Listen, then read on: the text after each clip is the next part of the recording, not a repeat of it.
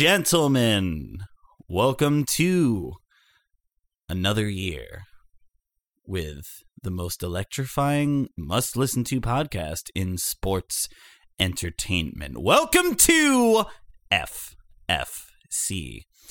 I am your host, anniversary birthday boy, the incomparable, innumerable Damian Ellinghaus, accompanied as always by good friend and lover of candles and cake, Ryan Doyle.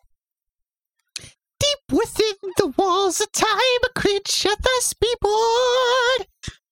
A creature thus be born. Happy birthday, buddy. I don't get the reference. Happy birthday. Spirit Journey and Formation Anniversary. Okay, very good. And this is the part where you say the number of years. I won't be doing that. Happy birthday to us. By the time this drops, it'll be, I believe, a day shy of 2 years to the day that the greatest podcast in the history of small town podcasts was launched. The filthy fucking casuals are here to discuss, deliberate, denumerate, and drink. And so that's what we're going to be doing here. Now, of course, we have to talk about some Full Gear and a little bit of New Japan and maybe your Survivor Series, whatever. I feel like they're not building towards it, so why should I have to? But whatever. But then, of course, it's time for a good old-fashioned look back and think about all the great things that we have done that everyone else didn't do as good at as we did. So, right, yes. Right before just our 3-hour Raw roundup, I know everybody's been waiting for that. 3-hour Raw roundup. Let's do it. Come on. All right. So, to start off, we've got Shorty G taking on King Nakamura. And, is he even on Raw? Who's on anything anymore? Ryan, Brent? I don't know. Nothing matters. What are you drinking? I just see Kevin Owens' soul being sucked out of him. Poor Kevin. Further and further every day. Poor Kevin. What are you drinking, Ryan? Well, I have a nice 7-Eleven selection tonight, and do not worry, it's not... Natty Daddy! Ryan is drinking Natty Daddy. I'm drinking a Natty Daddy now. I'm drinking a Goose Island Beer Company. It is a tropical beer hug with a nice little fun bear right on the can. It's a DDH double IPA, and it's a 9.9. Oh boy! All right, let's celebrate correctly. A double dry hop. So that's Goose sellouts. Island, Pride of Chicago. Bunch of sellouts. I've got a couple of independently owned crafters, unlike corporate Ryan over here. Best friend of corporate Mike over at Through the Island. So official craft beer at the New York Islanders. Yeah, Goose Island. Well, I'm supping on a Sierra Nevada Pale Ale because it's what I opened prior to the podcast. However, okay, Mr. Coors. However, are they owned by Coors? Is that a thing? I believe so. Coors or fucking South African Miller. Are you sure? Nope, they are. I stand corrected. I knew it. I stand corrected. Yeah, you think you fucking... Sufferfest Brewing Company Incorporated. Okay, okay. All right. Wait a minute. Hold on. Whatever, it doesn't matter. Keep going.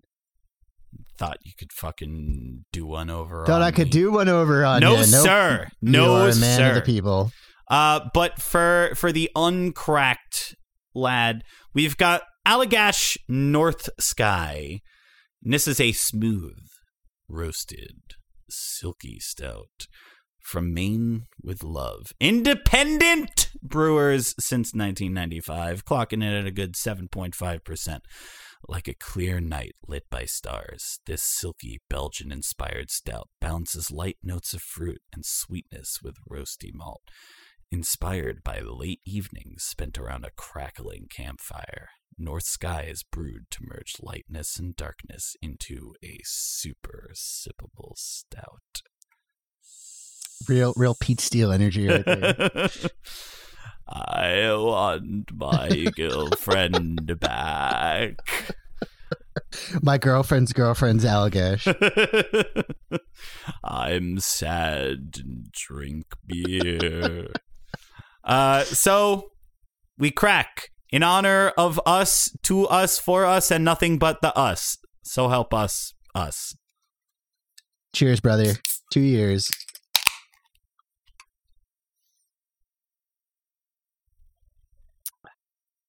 That's really good. That's really good. Not bad. Smooth, silky, stout. So, let's talk about America. No, let's talk about New Japan. We'll talk about New Japan and then we'll move to America. So, first and foremost, the G1 Climax behind us and Power Struggle behind us as well. An overall very solid card. Now, let's address the Gato-sized elephant in the room here, which is what we're doing in the main event scene, which is admittedly a little confusing for sure. But so Kazuchika Okada, after winning the G1 over Kota Ibushi, after Kota Ibushi dislocated his shoulder in a failed Phoenix Splash attempt, asked the chairman to let him carry the V4 IWGP Heavyweight Championship instead of the G1 briefcase, declared himself G1 champion, said that Shingo should be challenging him because his belt isn't real, and said that he'll be holding this belt for Ibushi. Ospreay, of course, over in the States and Britain, carrying around his own version of the IWGP World Championship, World Heavyweight Championship, saying that he never lost. He was stripped of it when Moxley got to hold the belt for a year, and so Shingo is not a legitimate champion. So a lot of people disrespecting the Rampage Dragon here, which I am no fan of. And so the V4 is being treated as the G1 briefcase, and so at Power Struggle, your main events, which you saw at the top of the card, Shingo Takagi taking on Zack Sabre Jr., one of the only people to defeat him in this year's G1 after shockingly tapping him out. Kazuchika Okada defended what they are calling the IWGP World Heavyweight right to challenge in Tokyo Dome contract belt versus Tama Tonga, his only blemish in the G1. And then down the card, you had Tanahashi versus Kenta for the IWGP US Heavyweight Championship, Robbie Eagles versus El Desperado for the IWGP Junior Heavyweight Championship, Toru Yano versus Great-O-Khan for the provisional KOPW 2021 Weird Trophy title in an amateur wrestling match, and a never open weight 6-man tag championship match between the Chaos team of Yoshihashi, Tomohiro Ishii, and Hiroki Goto in their 10th defense against Bullet Club / House of Torture members Sho, Yujiro Takahashi, and Evil. So real quick to go from the bottom up, the Chaos team of Yoshihashi, Ishii, and Goto winning the never open weight 6-man and Yoshihashi holding his first ever belt was a really good story, and they had a lot of really good defenses. So naturally, Bullet Club went over. So their historic reign comes to an end, and now Evil and his fuckery get belts, which, hooray. Yujiro looks like he's having a bad midlife crisis. He's looked like that ever since 2013. So that's a good way to describe it. He comes out with Peter showing off ass and body and calls himself the Tokyo Pimp and just doing the least. So that's good old Yujiro for you. The KOPW match was probably extremely boring for everybody but me. I kind of love amateur wrestling, and I love when Toru Yano gets to show off his wrestling acumen. Great-O-Khan is an accomplished amateur wrestler himself. They both dressed up in singlets. And oh, shit. I'm looking at this headbands. Really it's very fun. Yano went over. So they do like the classic like American style? Yes. Greco-Roman style? This was like Greco-Roman amateur rules. It was 3-minute rounds. Points-based scoring for takeovers, takedowns, positioning, the like. Yano ended up going over with a really good scoop slam at the end, and then got beaten up by Great-O-Khan and Aaron Henare. The Junior Heavyweight Championship match, a great match between Robbie Eagles and El Desperado.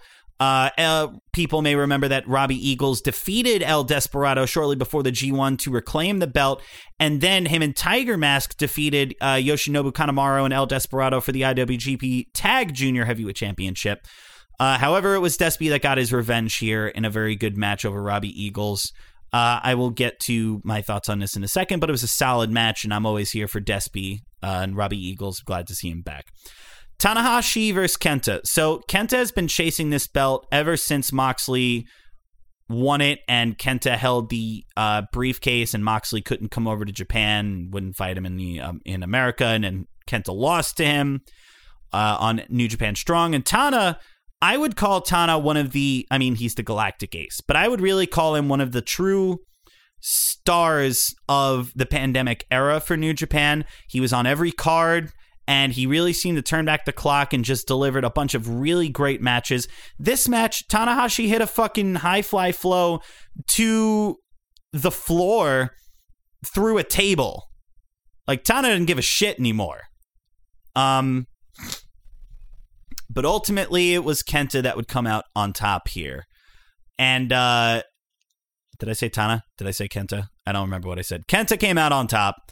Kenta finally gets the IWGP Heavyweight Championship and immediately calls out CM Punk, who, as everyone knows, stole Kenta's Go to Sleep.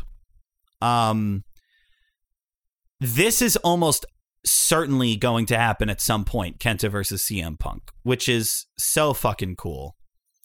Tana continues to inspire awe at 43, almost 44 years old. 23-minute match, you know? The man has a tireless motor. Then you had Okada versus Tama Tonga. Tama really continuing to show off his singles chops. Another really great match against Okada. Okada would, of course, prevail here, but shout-outs to the Guerrillas for just really putting on top-notch stuff here. And in the main event, Shingo Takagi versus Zack Sabre Jr., this match was incredible, people. 30 minutes, goddamn. This match was absolutely incredible. I love Zack Sabre Jr. I love Shingo. I make no apologies or qualms about that. So I understand this may come off as biased. However, it's just the fucking coolest thing in the world to see these two fighting for the World Heavyweight Championship, and in such a good match. I really, really hope Zack continues to be allowed to shine in the main event scene like this. Also, the coolest fucking Last of the Dragon ever. Because what he did to set Zack up for it, or to get him in position, is Zack went for a PK, Shingo grabbed his leg. Then Zack went for a swing, Shingo ducked and grabbed his arm. Zack went to slap him with the other arm, Shingo grabbed that and then hoisted him up immediately into position for the Last of the Dragon. It was one of the fucking coolest spots that I've seen. If you take nothing from anything I've said in the last 5 minutes, like, go watch this match. ZSJ is the best technical wrestler in the world, and Shingo Takagi, I would probably call the star of the pandemic era for New Japan. The number one star, him and Zack. They got to throw Zack a bone eventually. I don't know about, maybe not the heavyweight championship, but I mean, it's good to see him in the spotlight, considering the other guys that they could have put in this match, you know? I think like that... Go ahead. Where does Power Struggle rank on big shows? Power Struggle is one of the biggest ones. You know, it's right before Wrestle Kingdom. It's no small pay-per-view by any stretch of the imagination. So, it's a good show, and I'm glad that Zack is getting that type of play. They always run it out of Osaka. They've been doing it since 2011. Yeah, it's a big deal one. So I'm really happy for Zack to get his G1 run, to get a shot here, and just to keep killing it. And Shingo, that's my fucking guy. That's my goddamn guy. So if you do nothing else, go watch that. And to get us out of Japan, since, we've got other things to talk about. You had a comment on Robbie Eagles. Yeah. So a general comment in general, a more generalized comment is, New Japan, partly because of the lack of gaijin available, quarantining protocols, all that. You've seen a lot of kind of bouncing around with the junior heavyweight championship and the tag championships, kind of just like bouncing between people. And this is another example where like Eagles beat Desperado for it, had one defense, immediately dropped it back to Desperado. And you've been seeing a lot of that. It's a little bit of a shame. I would have liked Eagles to get like another defense. It would have been cool to see him at Wrestle Kingdom, but they're setting this up for a major showdown between Despy and somebody at, Wrestle Kingdom, so like I understand it, but it's one of the critiques I have about New Japan. I think they've done the best they can, but that is a legitimate critique. It's just it's a lot of bouncing right now. Well, you got to hope that with the world is in somewhat of a balance right now. Yeah, they can't rely on the current system of just cycling these guys in and out. Especially because they don't win half the time, you know what I mean? Maybe this is just a casual perspective of it, but it just seems that a lot of these guys that have been, and good on them for still not only willing to be part of these shows, but you get you understand what I'm trying to say with the gaijin. Just like every time they just seem to lose every time. Well, and it's tough because you don't know where people are going. AEW's around now, and you're in a pandemic, and the quarantining is fucking rough, and it's why people like Jay White and Will Ospreay weren't in the G1. And that's a problem. But the rumor is, so they've been starting to loosen some of the things, and what they said is they would allow crowds to start cheering again if they ran venues at half capacity.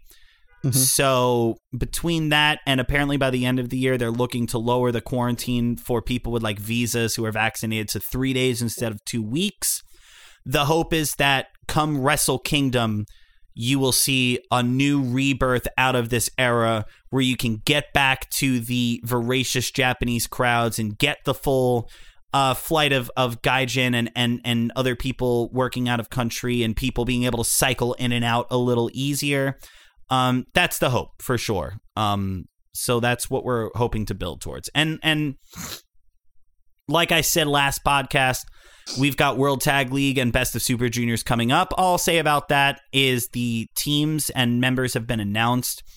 So World Tag League and Best of Super Juniors, they both work like the G1. They are round robin, so each team or each individual will face each other once. In years prior, the Best of Super Juniors was a 2-block affair. However, in light of a lack of talent, this will just be a single block affair for both. So for World Tag League, you're going to have the team of Hiroshi Tanahashi and the good Lord Toru Yano, which love it. Love everything about it. The Great Bash heel team of Togi Makabe and Honma. You will have Tenkozy, Tenzan, and Satoshi Kojima. You will have Yuji Nagata and Bread Tiger Club. Mask. I'm sorry? Bread Club. Bread Club. You will have Yuji Nagata and Tiger Mask. Tiger Mask currently one half of the junior tag team champions with Robbie Eagles. You will have Yoshihashi and Goto for Chaos. You will have the return of Tetsuya Naito and Sonata, so clearly Naito's knee not that bad, didn't require surgery. You will have the reigning champions, Taichi and Zack Sabre Jr. You will have the return of the mighty Minoru Suzuki, and in a real shocker here, somebody that we did not expect to see back around, Taka Michinoku. Hey, all right. Now this is a little problematic as Michinoku has some less than stellar stuff out there about him currently. Oh, no. Yeah. But you're trying to cancel Taka, man. Well, he might have canceled himself, but it's a thing. We are seeing Great Okan with Aaron Henare instead of Jeff Cobb. That's because Jeff Cobb's work in the U.S. currently, but that's awesome. Happy to see Henare back. Great-O-Khan and Jeff Cobb are one of the best teams last year. The reigning World Tag League 2020 winners, Tama Tonga and Tongaloa, the Gorillas of Destiny. Bullet Club's Evil and Yujiro, and finally Bad Luck Fale and Chase Owens. Bad Luck Fale has not been seen in a real long time, so this is his return from the Fale Dojo. It's a solid match, a solid mix. Glad to see Suzuki back. Michinoku is an interesting wrinkle into there. I don't need to do predictions, but it'll be good stuff. And then for the Best of Super Juniors, you're going to have Ryusuke Taguchi, Master Wato, Robbie Eagles, Yo, Hiromu Takahashi, Bushi, El Desperado, Yoshinobu Kanemaru, Dookie, Taji Ishimori, El Phantasmo, and Sho. Another solid block. Sho and Yo are going to be a match to watch. Interesting to see how Yo bounces back from his humiliating turn and defeat by Sho last time they saw each other.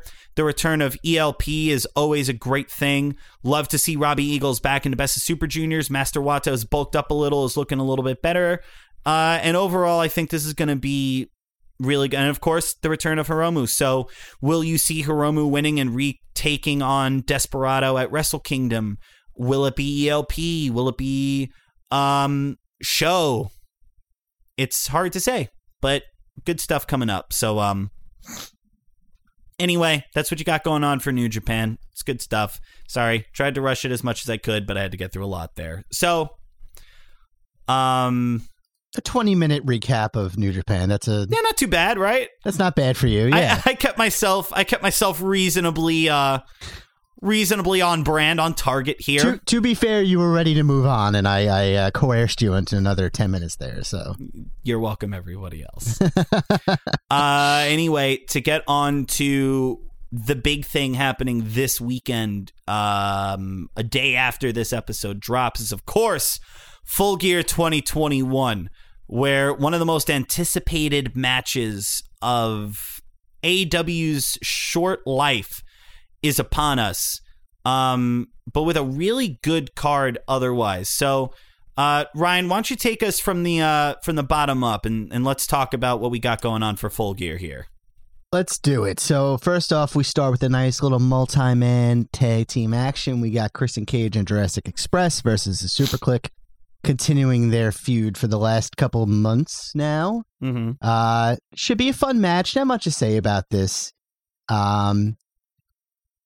Cage obviously joining Jurassic Express. I think he's really taking it to the next level here with in terms of violence. But I mean, not really. I guess he just really hates those shoes, man. It's cool though. I think I know that people probably differ on whether they think some people feel that AEW dropped the ball and that Christian Cage should have been given the edge treatment. But I kind of like what they're doing with Christian Cage here. He has nothing to prove. He's the first person to pin Kenny Omega in like over a year. He was Impact champion, and I like him with the younger guys. And that's more than nobody expected that. You're lying if you did. So, no, 100%. It would be different if Christian had the acumen, and no disrespect to Christian, who's an absolute legend in our business, but if Christian had the acumen that Edge did, then yes, that would be a fair comparison to make. But I mean, yeah, Christian's having fun, bro. Just let him have fun. Let him have fun, and it's cool to see the Super Click back. Yes, that too. Next up, we got Darby Allin versus MJF. Darby really stepping it up in the last couple of weeks. Like the seething energy from him has just expanded more so than it has been in the last months. I think that he's really banking on a win here after losing to CM Punk. So, and of course, MJF just never dials it down below 8, calling his mom a slut on Twitter this week. Go. So that's a new level in heat that I have not experienced from a wrestler before. Yeah, thanks, Mom. So I think Darby gets the win here. Certainly, MJF can pull out the win at any moment, of course. But I think that, Darby's going to be meandering out through the upper mid-tier of the card here for the next couple of months. So interesting to see where that goes, if it goes into another TNT title reign, if it goes into another upper card spot. Maybe he gets another win against CM Punk back. But yeah, should be just a classic AEW feud. Yeah, it's important to highlight two of their young pillars here in a card that is largely dominated by a healthy mix of their future and wrestling's past. So I think it's smart to give these two a good 15-20 minutes. And this is a feud I would expect to see for a while. And so I think regardless of who comes out here, I think that you will probably see more between them for a little bit here. I would be fine with a couple months feud here between these two. And really, because MJF hasn't had a good proper program in a little bit here. He's just more, I won't say he's just been used as a heater, but he's been used largely as a heater. And I think these two will work well together. So I think whoever wins, I think you should get a good solid match. And it'll be interesting to see the clash of styles between Darby's breakneck, very modern style against MJF's style largely rooted in old school Southern wrestling. I like to see MJF being put up against those types of guys, though, because it just really shows what else he can pull out in the arsenal. He can keep up, for sure. He definitely can. I mean, his endurance is crazy. You know, I would not be surprised if he can go and even in like a full 30-minute. This won't get 30 minutes, but you understand what I'm trying to say. No. Yeah, for sure. I agree. Like if I could see MJF on a New Japan match. I think that he would work so perfectly in like an 80s, 90s All Japan card. Like, oh yeah, definitely. He'd fit in so well there. But yeah, absolutely. I'm interested to see the clash of styles here in a proper match. Next up, we have the Tag Team Championship match. We have the Lucha Brothers versus FTR. FTR getting the surprising, albeit cheap, victory for the AAA belts. Certainly something you don't see every day. Jim Cornette having a heart attack of them dressed up as Ninja Turtles, although that was his idea, so I stand corrected. But anyway, that was pretty fun. Has anything become of that? Have they lost those yet? Has there been a AAA show? No. So they had one defense so far where so of course we're not talking about FTR here. We're talking about Las Superanas. And they took on who the fuck was it that they took on? They took on it was Kalisto. Kalisto and Arrow. Oh, I'm sorry. My bad. I'm talking about AAA. Yeah, the Lucha Dragons. It was Kalisto and Aerostar. Yes, there you go. Okay. Jesus Christ, I'm going to have to cut out like a good minute and a half there. So yeah, the AAA Tag Championship being handed over to Las Superanas, and then defeating Kalisto and Aerostar to retain, but this is their first meeting for the Tag Team Championship. So just continuing that feud.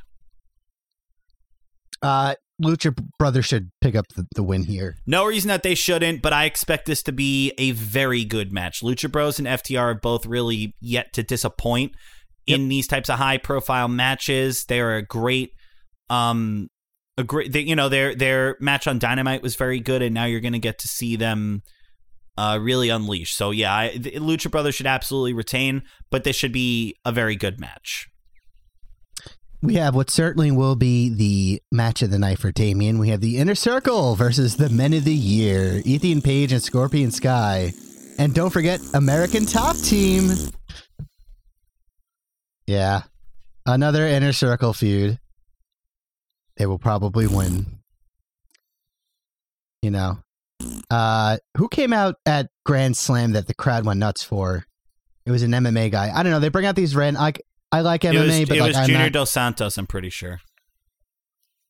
No, it was Masvidal. Oh, yeah, it was Masvidal. You're right. People went nuts. I had no idea what was going on, so I guess, yeah. We'll just give a who cares to this one. Look, I understand that I'll speak for myself. I won't put words in Ryan's mouth. I understand that I may find myself currently in a minority of AEW fans that like feel any type of way about the Inner Circle. No, or Chris I mean, like Jericho. regardless of that, they've just been like kind of just hanging around the last couple of months. This feud has done nothing to help the people it was supposed to help, which is Ethan Page and Scorpio Sky. So that's what really needs to be hammered home here. Ethan Page got a match against Sammy, and yes, it was good, but like it didn't need to be in this weird backdrop of this feud. And like, no disrespect to Dan Lambert, who's doing his job as a heater, and like, listen, if you can say nothing else, he's getting the ever-loving fuck boot out of him. So great on the mic. Gotta hand it to him. It's working. And it's no disrespect to American Top Team either. You know, it's not to suggest that I understand that this is a way to introduce a lot of them. I just don't care. Well, especially since Ethan Page was one of the hottest names last year, and you know AEW scoring everybody. But you know, I thought that he would have been a little put more on the forefront. And of course, Scorpio Sky, we're all waiting for it. We're all waiting for that goddamn run. I just don't think it's happening for Scorpio. Listen, man, Sky's promo work is not that great. Once again, he got overshadowed by another tag partner. But I got no problem with Ethan Page and Scorpio Sky being in a tag team. Although, why you separated Scorpio from his super popular tag team to make him go heel and immediately go into another tag team with another person who's more charismatic than him, it seems like sketchy logic. But and you know what it really boils down to for me? Sammy is TNT champion, cool. And I get it. He's uber talented. He's super over. I get it. Santana and Ortiz are not getting enough shine right now. And the tag division could certainly use them.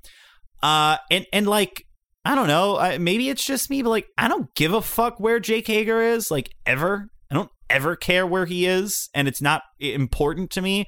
And like, I can get Chris Jericho off my TV yesterday. I just don't fucking care. I didn't care with MJF. I don't care now. Yeah. I'm just over it. I'm over it. I'm over Jericho. Happy birthday, Chris Jericho. Fuck you. Jericho is the fucking highlight of this feud when he really does not need it in anyone in the inner circle. Like, prop up Sammy, prop up Santana and Ortiz. Like, Jericho doesn't need to be the fucking, I don't know. Well, Sammy's on his own now. I don't think, you know. Yeah, but he's not. He's not. He's like in this, you know, I don't know. It's just, I don't know who this feud serves. Really, like, I don't know Chris who Jericho. It's helping. Chris Jericho is cool, and he will continue to be cool with his Coors Laden six pack. His good theme song that we all love and adore and can't live without. Move on. And let me look around the ring for 30 seconds as I'm really impressed by the umpteenth time of the crowd singing my goddamn song. You know, it was cool for the Jericho Cruise where it was like this moment of like, oh, wow, it's cool that this song is over. But enough. Move on. Move on to a thing that's actually interesting. Let's get on to the real goddamn meat and potatoes of this card. And we have CM Punk versus Eddie Kingston. Now, listen here. No, go ahead, because I can gush, but you gush. Have you read Eddie Kingston's article in The Athletic this week? I'm sorry, the Players Tribune? The Players Tribune. No, I heard it was very good, though. Very fantastic. Eddie Kingston is not shy of who he is, and they alluded to this in the feud with CM Punk, saying that, you know, Homicide didn't want to deal with your fucking shit. All the people that you aligned yourself over the years don't want to deal with your shit. You're here because you got over one time on a random match that you had last year during the pandemic, and you turned it into something good for yourself, but people are just tired of you. And on the upswing of it, Eddie Kingston is tired of CM Punk coming out every week to the crowd, giving the same promo that he's been doing for the last couple of weeks.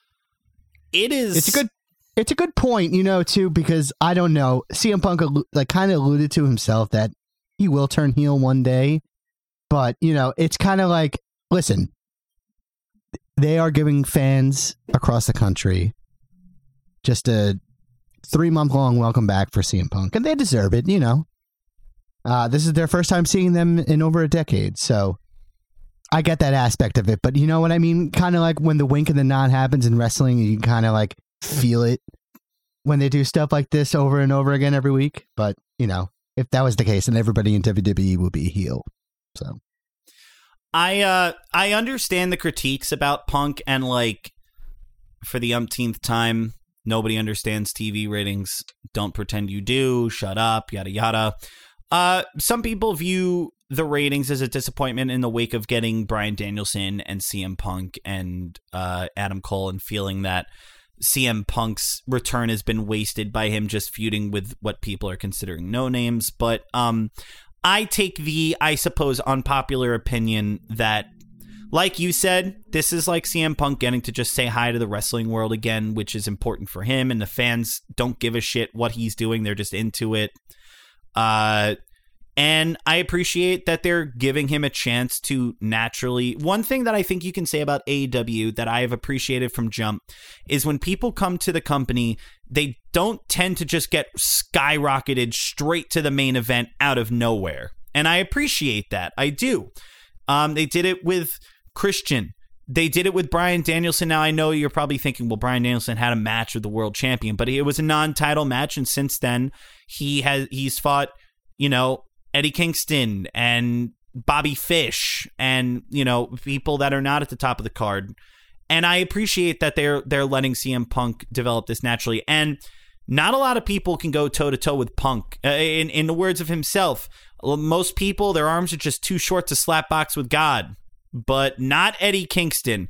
Eddie Kingston is one of the most convincing promos you'll see in wrestling. And all you need to watch is that last Dynamite, that 6 to 8 minute promo off between Punk and Kingston. Great example of how little you need to sell a wrestling feud. Few people are not a character in wrestling, and Eddie Kingston is not a character. Eddie Kingston is Eddie Kingston. His promo at the end of Dynamite to close out the crowd was one of the most heartfelt things I have ever witnessed. Not only at a live show, but in wrestling, period. So I'm rooting for him. Dare I say, I want him to win this match. It's just really good to see him finally getting it together and, be in the spotlight. Well deserved. Like I said, we alluded to the article in the Players Tribune. I recommend anybody to read it. CM Punk will probably get the win here, but I think it's going to be a fucking awesome match. AEW has been, we said it time and time again, AEW has been really hitting these home runs with these single feuds, so this is certainly going to be one of the matches of the night. And I would love to see Eddie get the win here, and I don't really think it would hurt Punk, mainly because, yes, Punk's whole thing is best in the world and all that, but look, he's been away for 7 years. Eddie's been fucking grinding and toiling, and what would tell that story better than CM Punk getting the best of by Eddie Kingston? Regardless of how it winds up, like Eddie himself said, I don't care if I win or lose, I just want to beat you up. And that last line delivered with such viciousness. And do me a favor, when it's done, why don't you go back and quit for another 7 years, leading to Punk headbutting him and just, yeah. And Eddie really helped bring out the fire in Punk, because we hadn't gotten a lot of classic CM Punk lines, but that one he hit on Eddie about, I wasn't stupid for believing in your greatness 15 years ago, but I sure as hell was dumb for thinking you were actually going to live up to it because you're a bum. Like, that's the fucking CM Punk I remember. That's the guy that lit the world on fire. So, and I think that people were really waiting for the vehicle to serve CM Punk to get to that point, and it's here, so let's enjoy it. 100%. Next up, we have Bryan Danielson versus Miro. Now, this one may steal the night here. Miro lost the TNT belt. His reformation before that was great. I think that he's finally up to the level that he should be in AEW. No words for Bryan Danielson. He's the fucking best ever, and my opinion. But this one is certainly going to be great. It's going to be just another. I don't know. How would you encapsulate this match here? Well, you of course can't talk about this match without talking about what was supposed to be and what unfortunately that is true. Can't be. That is true. Which is, this was supposed to be Bryan Danielson versus Jon Moxley. Now, one thing that me and Ryan have spoken about, and something that I've said before that I do respect about AEW is, and it's not even to compare AEW to WWE, just in a vacuum, something that I do appreciate about AEW is when people are having a huge shift and then have something in their life happen, AEW is not afraid to let them go and take that time, and they know how to, book in its replacement. In this case, Jon Moxley going to rehab, which there will be no speculation here on this podcast. There will be no second guessing or what ifs. All that we're going to say about that is good for Moxley, good for Jonathan Good for deciding to put Moxley aside and take care of himself, to be a father to his daughter and a husband to his wife and a friend to his friends. And I don't care if it takes him 6 months, a year, 5 years, or the rest of his life. I hope that he gets the help that he needs. I hope that he recovers well. And whenever, if ever, Moxley comes back to the ring, we will be screaming for him just as hard as we would have otherwise. So that's all I'll say about that. I got his book. It's really good. And there's no other speculation worth doing for that. Aside from that, I agree that this could be a real show stealer. And I love that Miro's build has been natural enough by this point that you can immediately slot him in, get him back to this main event caliber. This is not the first time that Bryan Danielson and Miro have gone up against one another. First time I think they ever crossed paths was back in 2014 when Rusev was still doing the Bulgarian Brute, against Daniel Bryan teaming up with the Troops.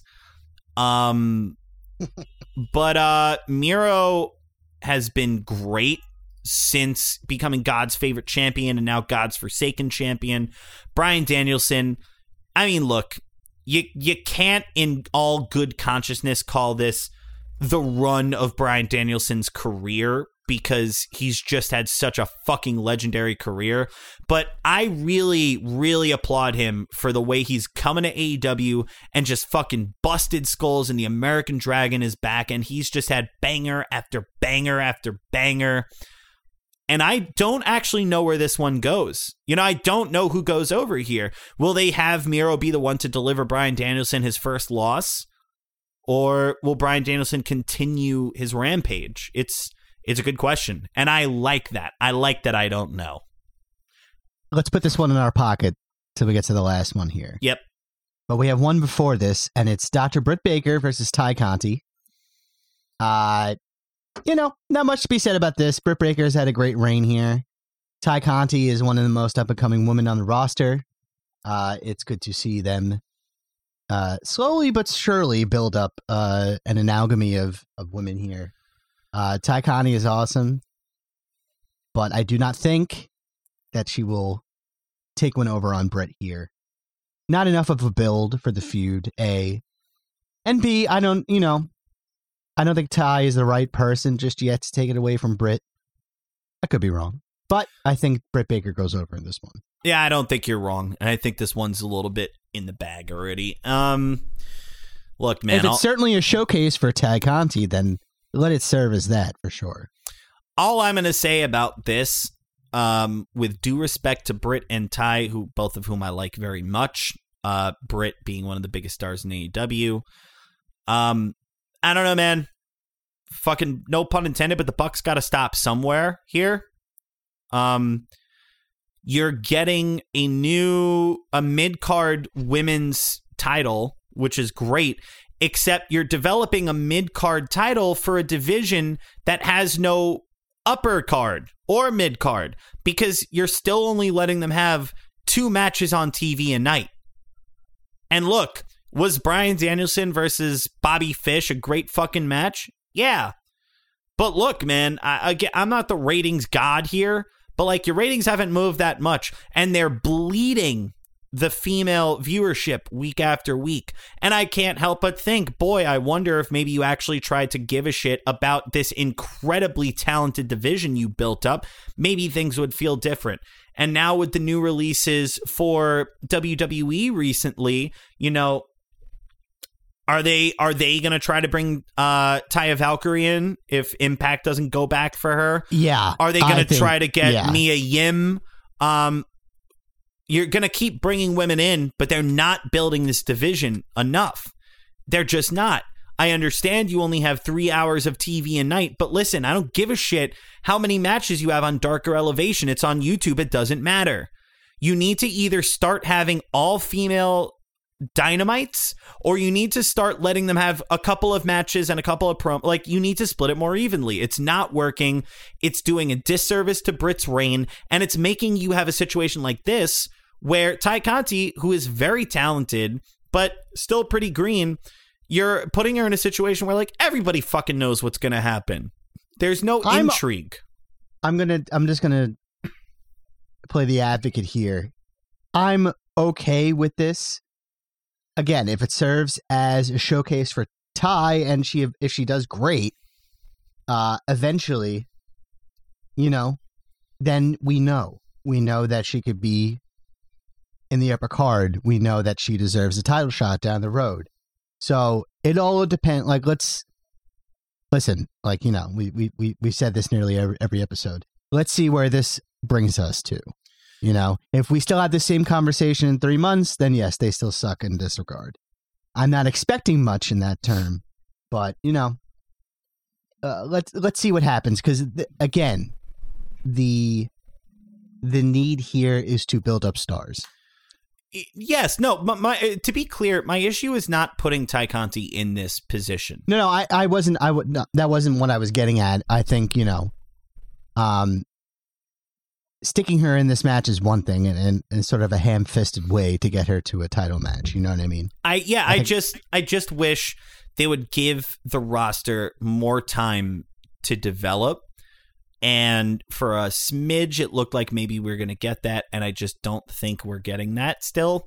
And I will be one of the first people to say, like, yeah, I think AEW deserves the benefit of the doubt. They haven't made a ton of missteps, but the large majority of their missteps have come from the way they've booked the women's division, and that is more than 2 years now that that we're saying this. I'll agree with you on this. You featured Ruby Riott in such a fantastic way on all Soho on All Out. Ruby Soho, not Riott. Don't know who that is. Sorry, Soho, Ruby Soho.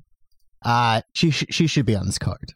She should be on this card in a match with whoever you want to choose. You know what I mean? Do we need, like, you know, I mean, I don't want to disservice anybody else here, but I mean, Darby Allin versus MJF, you could do that any day of the week. You know, I think she should be on this card. So yes, I will ascribe to that 100%. Look, Darby and MJF being on this card, not an issue. Christian Cage and Jurassic Express for a Super Click could not be on this card. Inner Circle versus Men of the Year could certainly not be on this card. This is... You only run 4 pay-per-views a year. You only run 4 of them. You can't only have one women's match. You're in the middle of trying to of a tournament to decide a mid-card champion, and you're not running a mid-card. Because you don't have the time to run a fucking mid-card. Like, that is a problem, Ryan. You know what? I didn't even actually think about it until I looked at this card a couple times and you said that point. And you're 100% right. And forget just like Ruby. You can't have one women's match on a 3+ hour pay-per-view when you only run 4 of them. And then wonder why women aren't watching your product. It's just, you can't do that, Ryan. It's not good. I'm madder now than I was before. It makes no goddamn sense. Like, don't bring in another fucking woman then, because you obviously don't know how to book what you already have. Blue Pencil is gonna be. I don't care how many fucking Joshis you bring in or how many other, like, it's not gonna matter if you don't give them time to develop. I don't give a shit about Darker Elevation. They don't matter. They don't. They are your version of Main Event. I didn't care what fucking Ali was doing on Main Event, and I don't care what people are doing on Dark. I'm sorry. To be fair, let's see how this TBS tournament goes. We'll see. Right. We'll see. Right. Let's get to the main event of the evening. This certainly serves as probably AEW's most important feud, AEW's most important culmination will happen this Saturday night. A delicate balance of nearly a 2-year storyline. As long as this podcast has been around, as long as AEW has been around. We are certainly akin with AEW, as they have, their existence has been, we kind of have a kinship with AEW. We're siblings, would you one might agree? say. I'd say so. Listen, not much to be said about this match. Hangman versus Kenny. Hangman has been on one hell of a journey in the last year. He is the blue collar man of AEW. He is the people's. He's the people's man. That's a very. I can't think of a better term here. He is the proletariat of AEW. That crowd pop when his return on Dynamite a couple weeks ago was just awesome. It really solidifies my belief that Hangman has the energy about him and the fire about him that Stone Cold did at the culmination of his character work in late 90s Attitude Era. Without all the other stuff, without all the tweener energy that Stone Cold had about him. And the Deborah beatings. And yes, that came later though. That came later, as far as we know. But anyway, so Austin 316 says I'll beat my wife. Honey, you gonna let your tea get stone cold? Shut up, bitch. Hey, that's a good idea. Anyway, listen, Hangman's got to win here. Hangman's got to win. We need our people's champion. We need this for Hangman to get him at this level. I certainly expect him to win. I'm very pissed if he does not. Let's see what happens. So we've spoken at length before about how wrestling does not always need to be unpredictable to be good, right? Contrast this to what I was saying about Britt and Ty Conti, right? Where I was saying, where's the intrigue, right? But that is not because I think the intrigue doesn't just come from like who wins, but like what is the story telling you here? Mm-hmm. Hangman is, like you said, he's the everyman's everyman. He's one of the most pure blue collar baby. I mean, look, this is going to be hyperbolic, but when I look at this, Hangman is one of the most pure blue collar baby faces since Dusty Rhodes. Am I saying he's as big a star as Dusty Rhodes? No. Am I saying he's the zeitgeist at Dusty? No. But what I am saying is that specific archetype of like the everyman's everyman, the working guy getting beaten down by the elites and talking for the people that, bust their ass. Like Hangman feels like that guy. The cowboy shit promo kind of solidified that as a little bit, to me, that's cowboy shit promo felt a lot like Hard Times. Again, not in terms of legendary promos you'll remember in 20 years. I'm not trying to compare past with present in a way that's ridiculous, but that's what it felt like to me. I don't know if you agree with that comp. I would agree with that, yeah. This character arc has been the backbone of AEW storytelling and their main event scene and their tag scene for their entire inception. And this is a situation where I do not feel AEW will get it wrong. This is the moment, and everyone knows it. it's rare that a promotion can strike gold like this. So I think it's very important that they do the right thing. And you have to, of course, when you're talking about a wrestling promotion, especially one with a national identity like AEW, one trying to develop an international identity, you have to talk about who are the stars you build that around. Holla, if you hear me. He's fat. You have to talk about the stars that you build around and the people you trust to lead that brand into success. Hangman Adam Page is that man. Hangman Adam Page was not that man when AEW started, and that is what makes this brilliant. And I am going to fully give all of the Elite credit here. I don't remember which Jackson it was. Think it might have been Matt. One of them said, we consider Hangman to be our ace of AEW when it first started. And everyone was like, all right, I get the talent, but like, is he there? And this storyline has really, it's hit all the highs you wanted it to. And you finally get Hangman, a man whose confidence was destroyed, his ego shattered, friendships thrown aside. You are finally seeing him in every single time he's interacted with Kenny, even down to when he failed to get the Dark Order their tag championship shot against the Young Bucks and subsequently lost his own number one contendership. This is a confident Hangman Adam Page. Hangman no longer questions whether he's good enough. He no longer questions whether he deserves to be there. He knows he does. And he knows that he got Kenny's number. Hangman Adam Page is the right man to lead AEW into the new year, into a new day. Hangman Adam Page is the homegrown star AEW desperately needed, and he is the right person to win this match. And Kenny Omega had a great run, and I fully expect this to go down as one of AEW's most important and best worked matches. And that's going to be because of Kenny and Hangman. If there's one thing that Kenny excels at, it's storytelling. And this is it, baby. Wrestling storytelling just doesn't get better than this. Absolutely.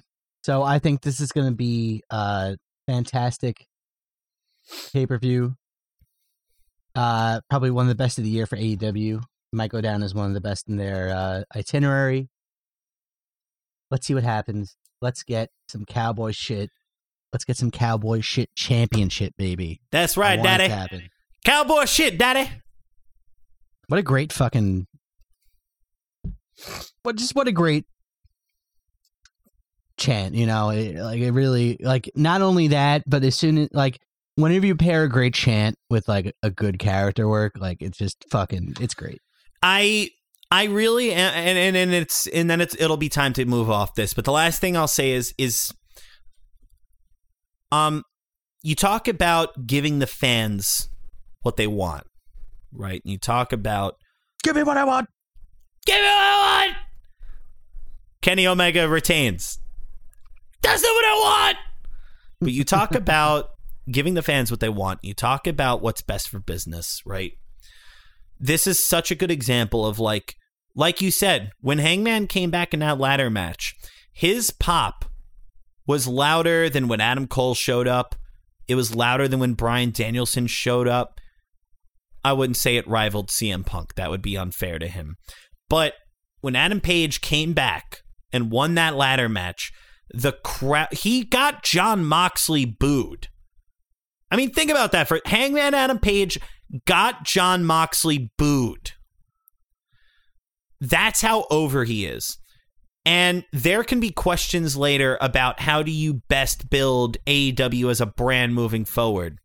But when you talk about what does AEW's fan base want, AEW's fan base wants Hangman Adam Page. And that pop is going to be fucking electric. That crowd is going to be electric. And All I can say is, Minneapolis, I hope you're ready. Hope you got it in you. Yeah, considering you're not supposed to have this goddamn pay-per-view, so you better enjoy it. Go fuck yourself. We hate Minneapolis on FFC. Nah, just kidding. Just kidding. What? Can't hate on the hometown of Prince. Machine Gun! What do we think of Minneapolis? We hate Minneapolis! Screw Minneapolis! It's a little Prince Devitt Bullet Club reference for you there. Anyway, to the main segment of tonight for our last 30, 40 minutes. The great look back, Ryan. The great look back of us. The great retrospective of we. Of we? Of we. It's time to kick off our shoes and undo the belt and look back at all the great things that have happened in this last year of professional wrestling podcast. What a year it's been. What a year it's been indeed, Ryan.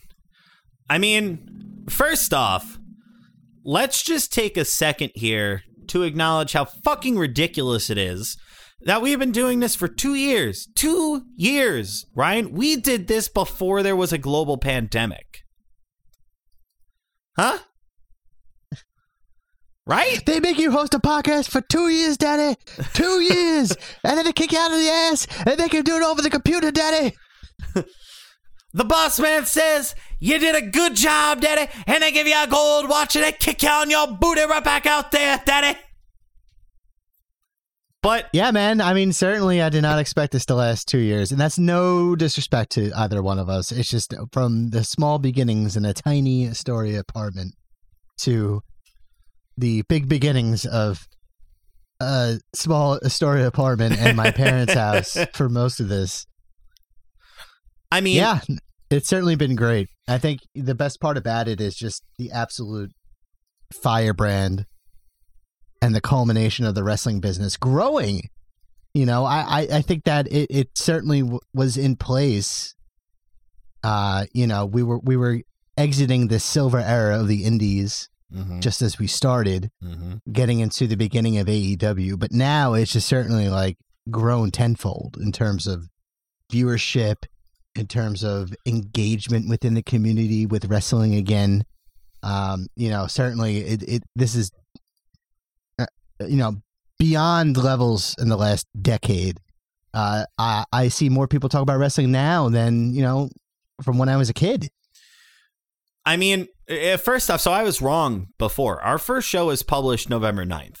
So we're already over 2 years. We are a day, 2 years in a day, baby. But, I mean, let's just to think, right? When we first started this podcast, Crown Jewel, Full Gear 2019, Chris Jericho was still champion, right? Defeating Cody, right? When this podcast started, Cody Rhodes, we didn't hate Cody, just was still able to challenge for the AEW championship. Jon Moxley and Kenny Omega had their incredible Lights Out match. The day that this got published, Hangman Adam Page faced Pac, right? And that was just in Full Gear. We're talking about a time before face masks and vaccinations like this. We're talking about Batista's last match in WWE. We're talking about The Fiend beating Seth Rollins for the Universal Championship. We're talking about a time when everybody expected Impact to be dead very close to now. And now, like you said, can you imagine the wrestling business growing the way that it did? No. No, not at all. Absolutely not. You couldn't have. It's frankly incredible. It really is. And first off, I'm so grateful that the business is doing this well. It's so fucking cool. You know, I think back to when I wasn't paying as much attention to wrestling. No one could have imagined what we were going to see in the wrestling business abroad and in America, let alone throughout a fucking pandemic. I can't believe Impact survived and Ring of Honor didn't. No, they are the cockroach. Just fucking came back. They are the cockroach in the nuclear wasteland of wrestling. Nothing will ever kill Impact. We are talking about a time in wrestling where Bryan Danielson is almost certainly going to where Daniel Bryan is going to show up in the G1 Climax, where Kenta is going to face CM Punk, and neither of them are going to be in WWE. Where Hangman Adam Page is the most over person in an American company. It's so incredible to me where we're at and what we've been able to see and what we've been able to talk about on this podcast as a result. Certainly the rise of AEW, we were wondering whether or not they would be able to hang toe-to-toe with NXT, and we were certainly proven wrong on that. We've seen the absolute destruction of WWE. And we were proven right on that, by the way. We were always talking about hoarding talent for WWE, and now they're just releasing all these people into the market to say, "Ha, try signing these people now." It's like, okay, we will. And they do. And they keep doing it. Let's pour one out for my hole, by the way. Nia Jax finally gone from WWE. Oh, my hole! Goodbye. Yeah, man, it's really gone hand in hand with doing this podcast over the last 2 years. Wrestling was not cool at one point, but now it is certainly marginally cool.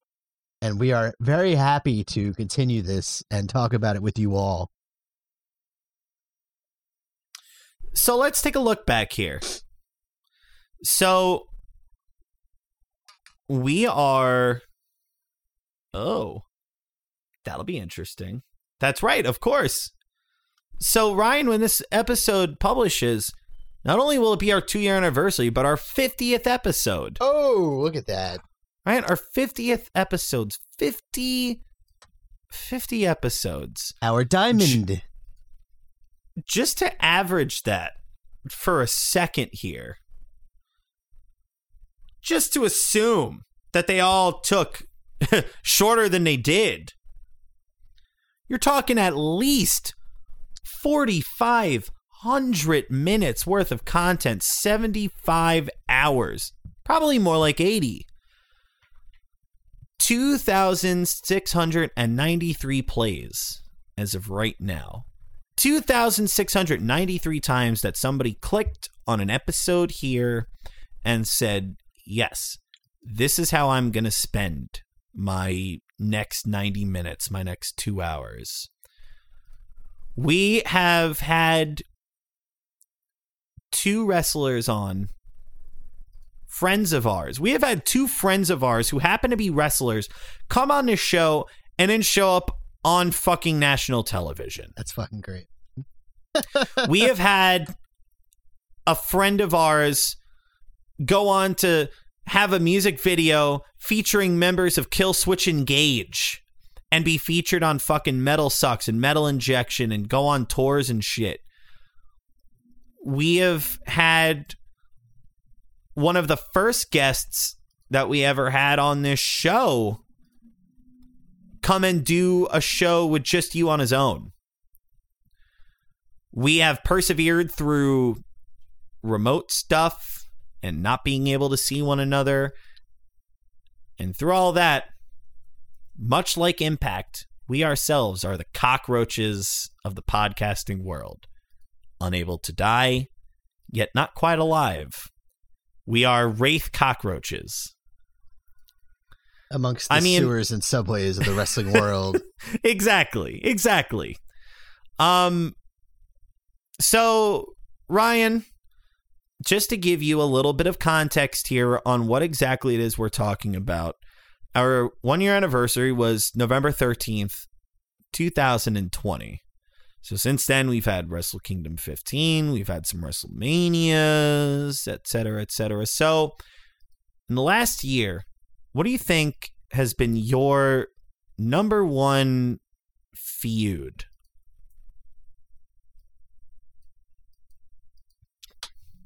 It's going to be a surprising answer here, but I really have to give it to Edge and Seth Rollins. In terms of the payoffs, they've been really fucking good. You know, say what you want about WWE, but they've been really fucking hitting home runs with that, and I think it's certainly it might be ended at this point, but that has been a really good feud. You can talk about debuts. Yeah. You can talk about debuts, and obviously we'll give that to CM Punk. We'll give that to Daniel Bryan and everybody else that debuted on AEW this year. But in terms of my favorite feud, yeah, that's definitely up there. You know, I might be hard-pressed to disagree with you. That's honestly. Fine. It's not a competition. Who would you give it to? I'm if I didn't disagree. Okay. I'm sorry. I might be hard pressed to disagree with you. It really has that fucking fire, doesn't it? It does. That feud had and continues to have, or maybe is over now. It really has everything that you've really wanted out of a major feud in wrestling. Drama, suspense, not knowing who's going to win, who goes over. For myself, I think I'll probably give my overall feud to Hangman versus the Elite. Because it's really dialed up with him coming into the Dark Order. And I think that him taking on his former friends has just been the most interesting thing wrestling's got going for it.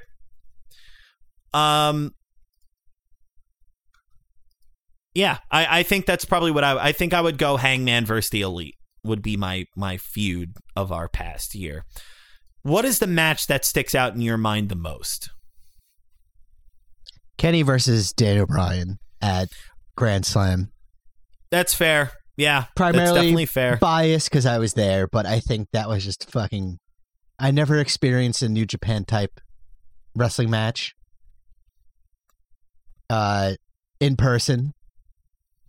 And that was certainly just... It hit every single fucking notch that I wanted to. And it was on first of the night, so I think we were expecting that, yeah.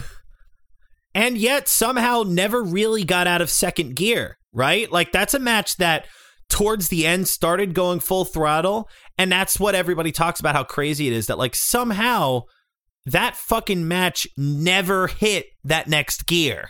Yeah. I also have to give it to the Lucha Brothers versus Young Bucks at All Out. That will be my match of the year. That was just fucking phenomenal. One of my favorite cage matches of all time. The men just absolutely destroyed themselves in that match for our viewing pleasure, and was just absolutely phenomenal. Yeah, no, that was really fucking something. I think for myself, my match of the year, so I would probably give it to...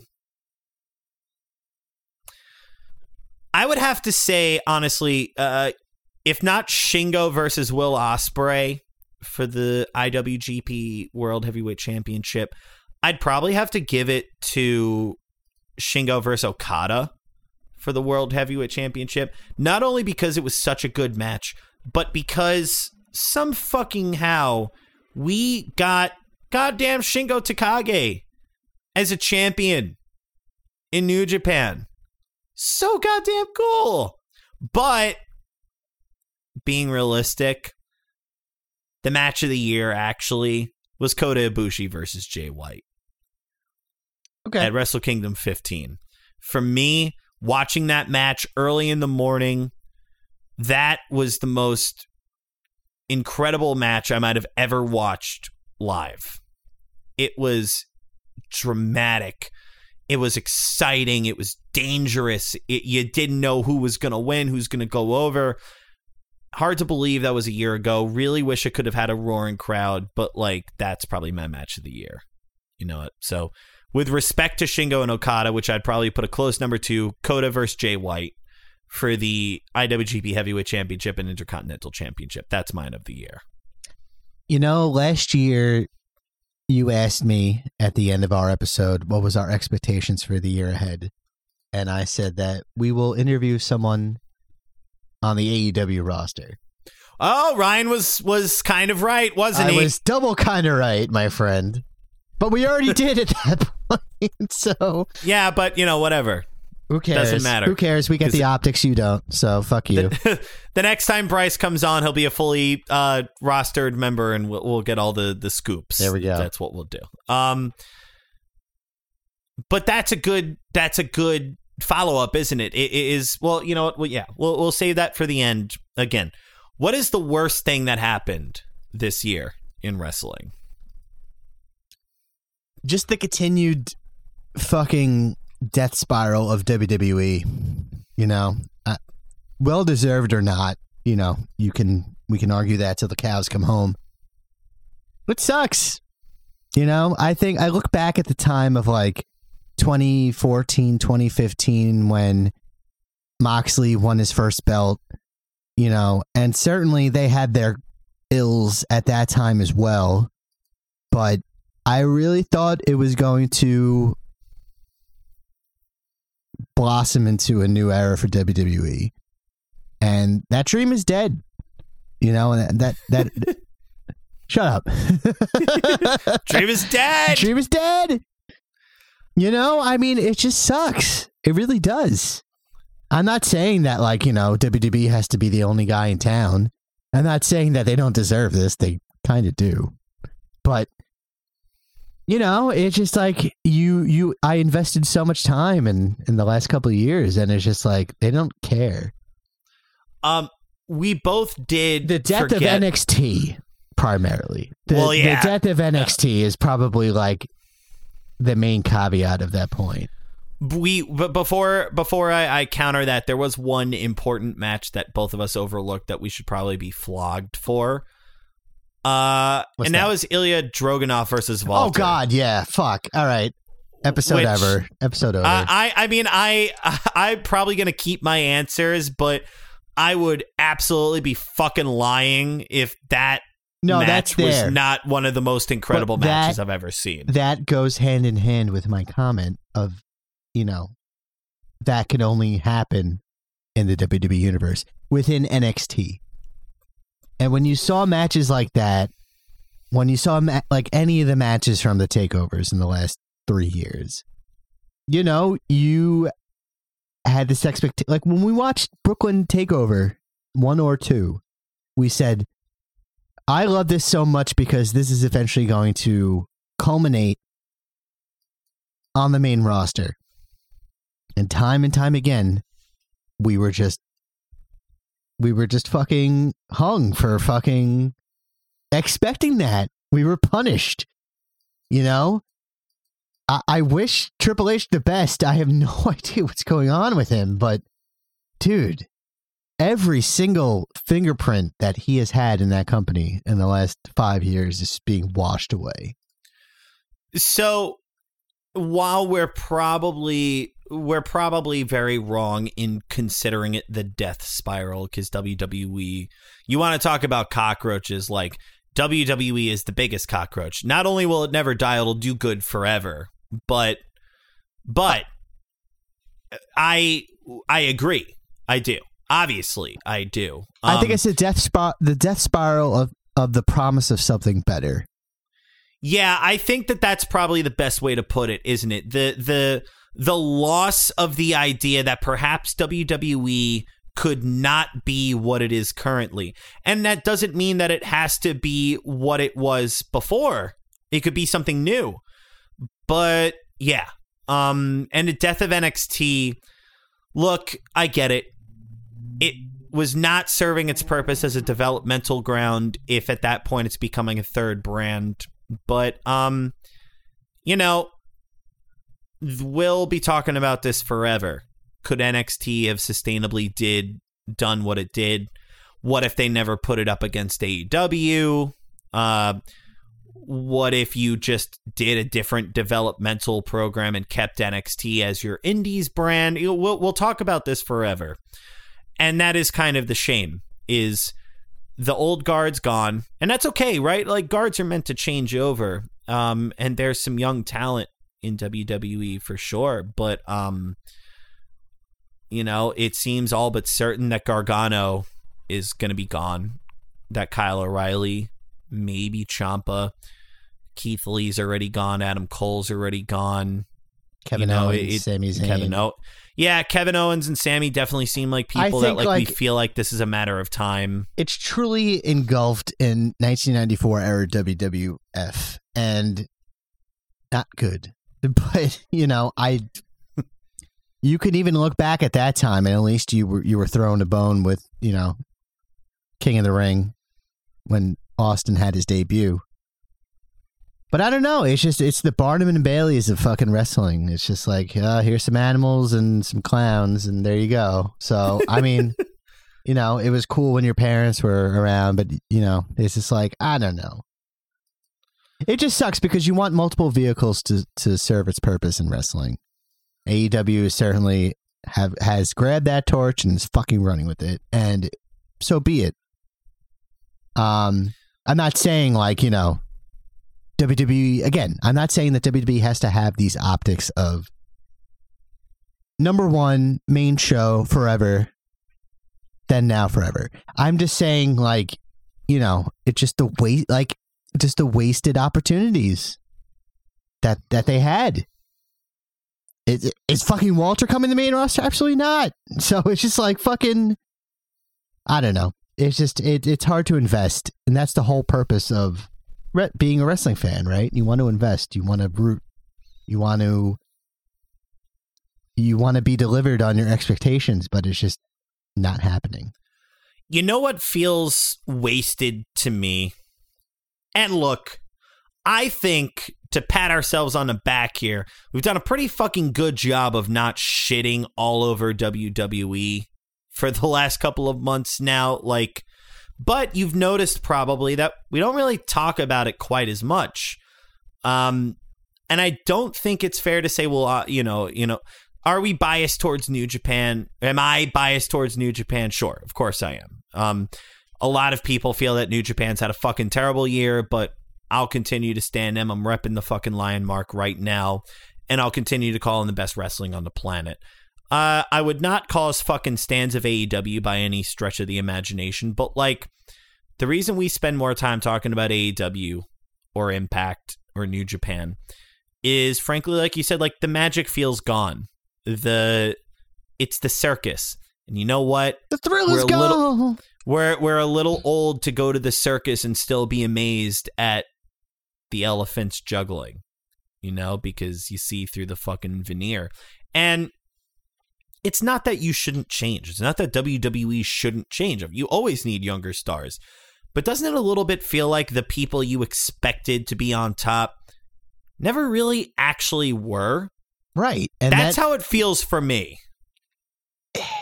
Yeah. And again, it's like if they had,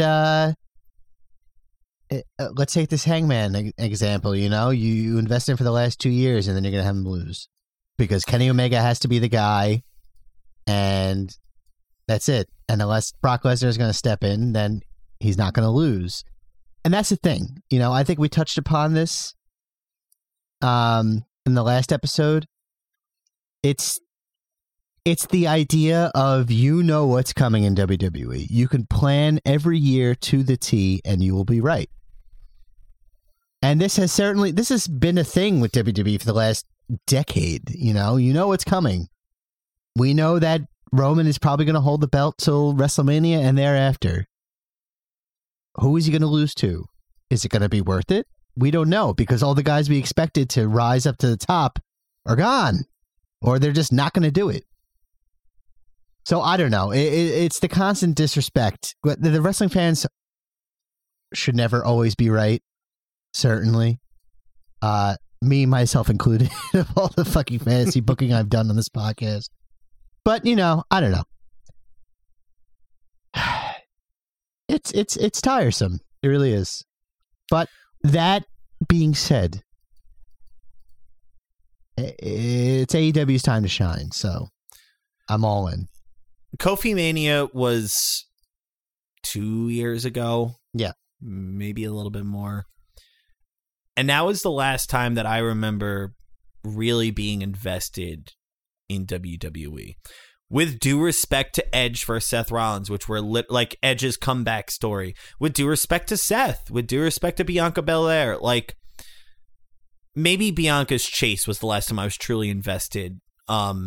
But like Kofi Mania was the last time that WWE did a storyline that just fucking gripped me and was like, holy shit, like this is why I love professional wrestling. And I agree. I do. And it doesn't make me happy. It doesn't make me happy to see WWE this boring. It's what we grew up on. But at the end of the day, like you said, this is AEW's time to shine. And if the last year has shown us anything, it's that regardless of whether AEW supplants WWE or even comes close to it, as far as professional wrestling is concerned, as far as we as a podcast are concerned, AEW are the people to pay attention to until something changes. At least in North America, until something changes, they are the people you pay attention to. And here's the thing I'll leave off at. You had Royal Rumble 18, 19, I want to say, when Keith Lee came out and Brock had his big boy that reaction. Yeah. That's what WWE thrived off of, is those fucking natural reactions. And no, we're not going to do anything with it. We're not going to do anything with it. Goodbye. Keith Lee's fat. I don't want to deal with him. Like, it's just that. Like, you know what I mean? There was a money feud that got booked in a matter of 10 seconds. And Ryan, they sent Keith Lee to wrestling camp. They sent Keith Lee to the Performance Center to learn what exactly? To learn how to arm drag? Here's another thing. You had Bray Wyatt coming off the death of his beloved friend, creating one of the most unique characters in the last 20 years of WWE. Nope. I don't like it. Burn him. He's gone. He's done. We're going to hand off. And that's after he goes over high-profile people. Where the only people that beats him is Goldberg. No. Goodbye. No more. Bye-bye. So it's just that. We'll leave it at that. It's just like, the last remaining thread I had of attention to WWE is it's gone. And it's sad. To be different than you, the worst part of the last year has been the inability of the Japanese crowds to react the way that they normally would to some incredible wrestling matches, and the overall diminished quality of New Japan's main event booking and booking in general. Gato's in a fucking pickle right now, and some of it is self-made. Some of it is out of his control, but that's kind of the worst thing for me. The fact that Kota Ibushi beat Jay White to become God and win the double championship in silence. That Naito's reign was ruined, but that's prior to. That's probably the worst thing for me, is that a promotion that I truly love, that I love and I'm so invested in, is struggling kind of this badly. And I hope that the end of the year makes it better. Now, I know that this is a little bit more meandering than last year's, but look, it's a little bit of sentimentality at the end of the day, isn't it? We haven't accomplished much in the grand scheme of podcasting, but to us, this is everything. To us, we get to talk about something that both of us love and live by, and we get to do it bi-weekly through grad school and promotions and partners and vacations and life. And we get to do it, and we get to know that every week, every couple of weeks, some amount of people gets together and go, oh boy, the new FFC episode is out. I'm going to go listen to that. That we have some friends come to us and say, this is the way that I get my wrestling news. This is the way I get my information. I don't go on Google. I don't like watch the show. I listen to you guys recap it, or I listen to you guys talk about shit, and that's what we do. And that's so fucking cool to me that anybody trusts me, let alone the veritable encyclopedia that is Ryan, who you should trust, that anybody trusts me to give you information or opinions on this shit. To have somebody like Chris Sweeney come on, who's been doing this for 10 years, 5 times as long as we have, and say how cool it is that we talk about New Japan and that we're one of the only podcasts that regularly does it. Life affirming.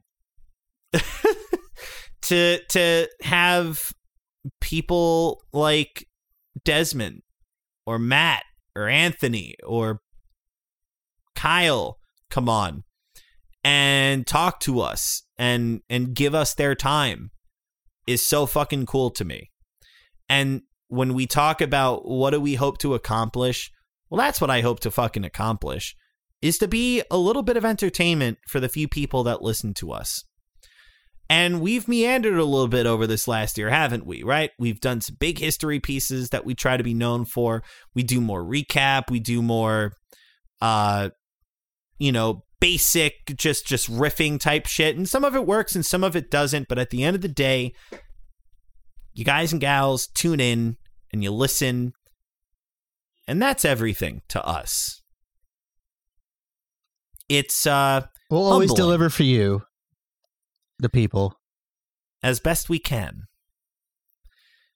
And if we ever have a time where John Moran pops up and says, "Ooh, big boy," we will deliver on that championship match between Damian and John Moran. There you go. And most of all, when we talk about expectations or the thing, here's the question we'll leave it off on, right? Ryan, what are you most proud of over the last year? And it doesn't even have to be podcast specific. Could be just about you. Could be about something. What are you most proud of? I suffer from imposter syndrome in a lot of aspects of my life. And I went through a malaise in the last year. And as our friend and dear brother of the podcast, Travis Gentile, has said, it's all about the malaise, brother. I came out at the end of it with a new promotion at my job.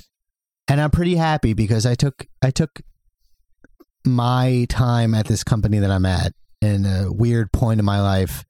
I just needed to do something new, and everybody was like, "Nah, don't do it. Don't work there." And I flipped it into 3 positions, including this new one.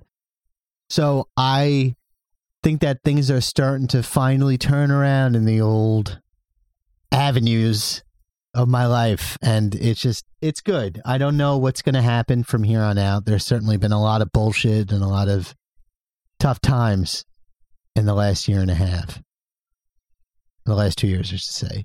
But, I could start finally to plan ahead. And I think that's something that a lot of young people suffer from, is that we live in the moment, we live for tonight, and there's certainly nothing wrong with that. Who knows what the fuck is going to happen tomorrow? Who knows what the fuck is going to happen a week from now? But the idea of something new, the idea of planning ahead is very important to have that in your perspective. And we touched upon this with the news of Moxley getting help.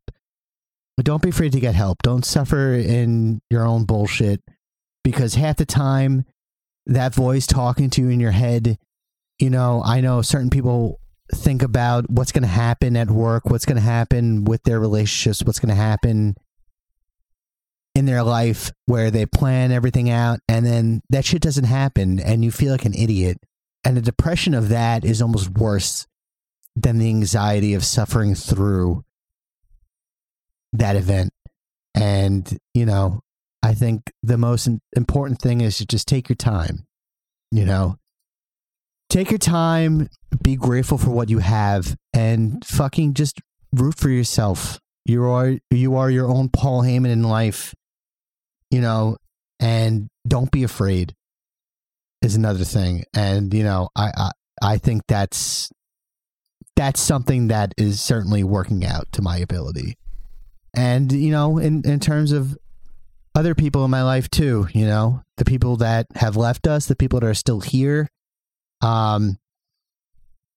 it's going pretty good. It's going pretty good.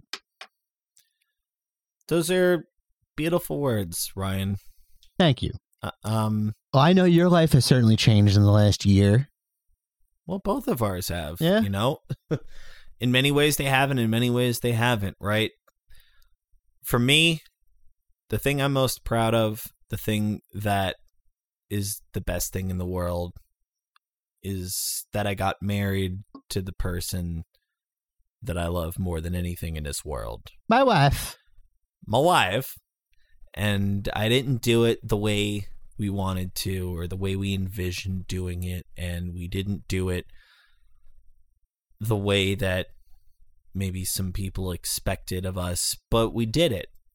And for the rest of my life, God willing, I get to refer to my best friend, this beautiful, incredible, intelligent, transcendent woman, as my wife, as my partner, as my everything.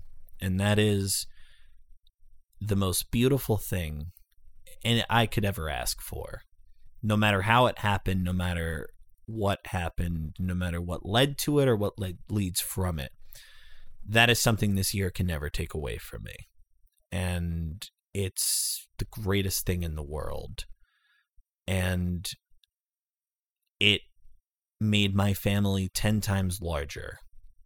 And I've entered grad school and found renewed passion for homelessness, for social work, for the things that mean the most to me. And sometimes the podcast has felt like a struggle. And there have been times where I've wondered, am I pushing myself too far? I've thought Ryan's got this new promotion and I've got school and we've got partners and we've got responsibilities. And should this be it? Should we take a break? Should we call it quits? And we haven't. And the main reason we haven't is because at the end of the day, I get to talk to somebody who's become one of my best friends about something we love. And I get to do that for 90 minutes to 2 hours every couple of weeks. And it's helped create a bond that I think will be ever present, regardless of how long this podcast goes or how long we continue to do what we do for the 15 or 1,500 or 15,000 people that listen to it. It's allowed me to create a bond, and it's allowed me to really find my passion about something that I truly, truly love and appreciate and respect, and allows me to fucking talk not out of my ass for once, which is kind of nice. So at the end of the day, the thing that I'm proudest of the most is that Ryan and I have somehow managed to do this stupid, awful, terrible fucking hobby, all while finding ways to better ourselves as people, for the people we love, and hopefully for the people that listen. Hopefully when you guys listen to this retrospective and you think back on us as friends or as strangers, that you can think, well, this has gotten a little bit better. Or at the very least, that it hasn't gotten so much worse that you've stopped listening entirely. Right? And I know the sentimentality is a little boring. We don't usually watch professional wrestling for sentimentality, so why would we want to listen to it now, right? But what Ryan said is 100% salient. When you care about something, you make it work, and you figure it out. And when you do that, you realize how thankful you were that you did it in the first place. And at the end of the day, it doesn't matter if no one listens to this or the whole world listens to this. And it doesn't matter if we get fucking Bryan Danielson on this, or we get Bryce Donovan, or we get Rex Lawless, or we get Max Caster, or we get Kenny Omega, or we get Tetsuya Naito. It doesn't matter who we get on this or who we don't get on this, because at the end of the day, this podcast perseveres. That is what I am most thankful for, that we persevere. It's utter catharsis. And the only thing that's for sure about FFC is nothing's for sure, baby. Nothing's for sure, Daddy. And so today, there is no legend killer. There is no special segment, no what we're listening to. There is no wrap-up segment. There's only this. For Ryan and myself, this is something that we have made work because we wanted to. And every person that tunes in matters so much to us, whether we know you or we don't, whether you come on a show or you don't, whether you make fun of us or you don't. The fact that our little passion project here maintains and withstands is so fucking cool to us. And every single person that's tuned in, episode after episode, bullshit segment through bullshit segment, you are all as important to us as anybody else. There's no need for gimmicks. Sometimes you just shoot. Sometimes there's no need for a script. You just speak. And that's what this last 20 minutes is about, isn't it, Ryan? Yes, indeed, my friend. And I think that's just been our credo for the last 2 years. It's just that we're just going to shoot, brother. We tried, we certainly kept the same structure of the episode, but I think in life, you just got to fucking shoot. And I think that ties to what we were both talking about. Certain aspects of your life, you're just shot on the spot. In certain aspects of my life, I just shot on the spot. And, a constant thing that you have to think about is, what if I did this 10 years ago? What if I did that 5 years ago? You may not like what was on the other side of those choices. Sometimes you just have to fucking take what you got and go with it. And that's the thing, brother. We just got to take with it and just continue the next 10 years of this podcast. That's right, folks. We just signed a 10-year contract with ourselves that we will continue this. So, Turner Media is going to be giving us money for it. But absolutely true statements, right? Sometimes you have to be Hulk Hogan and give yourself creative control over your own contract, brother.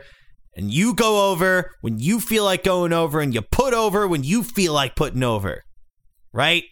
That's what it's all about. You bet on yourself. And you make it work. So at the end of the day, that's what this podcast is about. Whether we do long, sprawling history segments with a shit ton written down, or we speak from the heart, or we just do a recap, or we talk about fucking nothing, or we do an interview.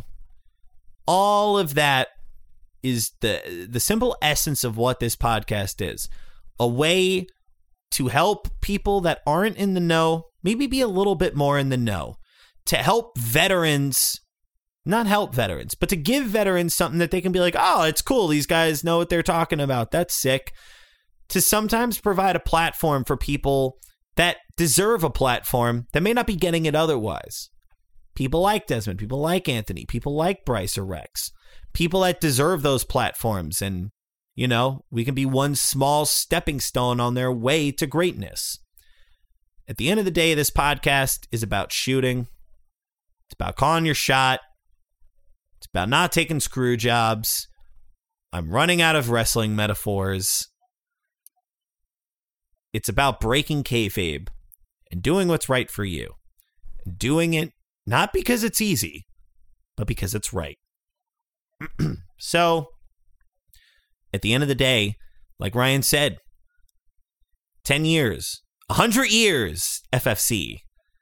100 years times 10, 10 times 100 FFC. episodes. Whether it's 50 episodes or 100 episodes, whether we quit next episode or go on until we're both old and gray and don't understand what wrestling is anymore because they use too many lasers. This podcast will be here for you guys to take whatever you think you can get out of it. Just squeeze us dry like washcloths, like dirty washcloths. That's all Ryan and I are. Dirty washcloths. What a way to end it on. Well, that's all that's, you know, sometimes you have a way with words and sometimes you have not way. Dirty washcloths with the promise of OxyClean at the end of it. There you go. So, Ryan, we get to the end. What is your grand prediction for this year? We will interview 3 people on AEW Dynamite. Do they have to be like on Dynamite or like... Hey, they're on Dynamite. They're on Dynamite, brother. I don't care. Okay. No, I think we will just continue to have another year of continuing one of the favorite things I like to do week in and week out. And I think we're going to have a fucking great time. We'll see what happens. And, you know, I would like to interview, you know, hey, Blue Meanie, if you want to make a quick $50, hop on our podcast. Yeah, we'll pay you for it. Fuck it. You showed up at dark at some point. Show up here. Why not? I like that. The only prediction we have is that we're going to continue doing our best. If that ain't the most fucking babyface New Japan fucking promo you've ever heard. It's what literally every single babyface in Japan says. Do our best. We're going to give it all our all. And we're going to go out and fight. Because this podcast is the spirit of Puroresu, of King's Road, of strong styled. That's us. That's us. That's we.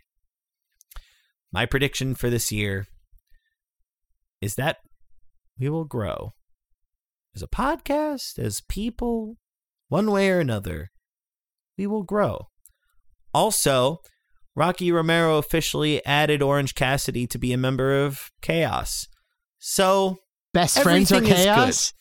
All of Best Friends. All Chris of Best Friends are Statlander, Chaos. Chucky again. Trent again. Orange Cassidy. Even Wheeler Yuta. Fucking Wheeler Yuta. A member of Chaos as per Rocky Romero. So, today is a good day, Ryan. Today is a good day. And so at the end of the day, there are no beverages, there are no musics, no old gimmicks, no movies, just 2 people and an audience talking about what they love. Continuing to do that until the sun explodes. So Ryan, for the world, for myself, this has been and will always be the most electrifying, must-listen-to podcast in sports entertainment. This is FFC.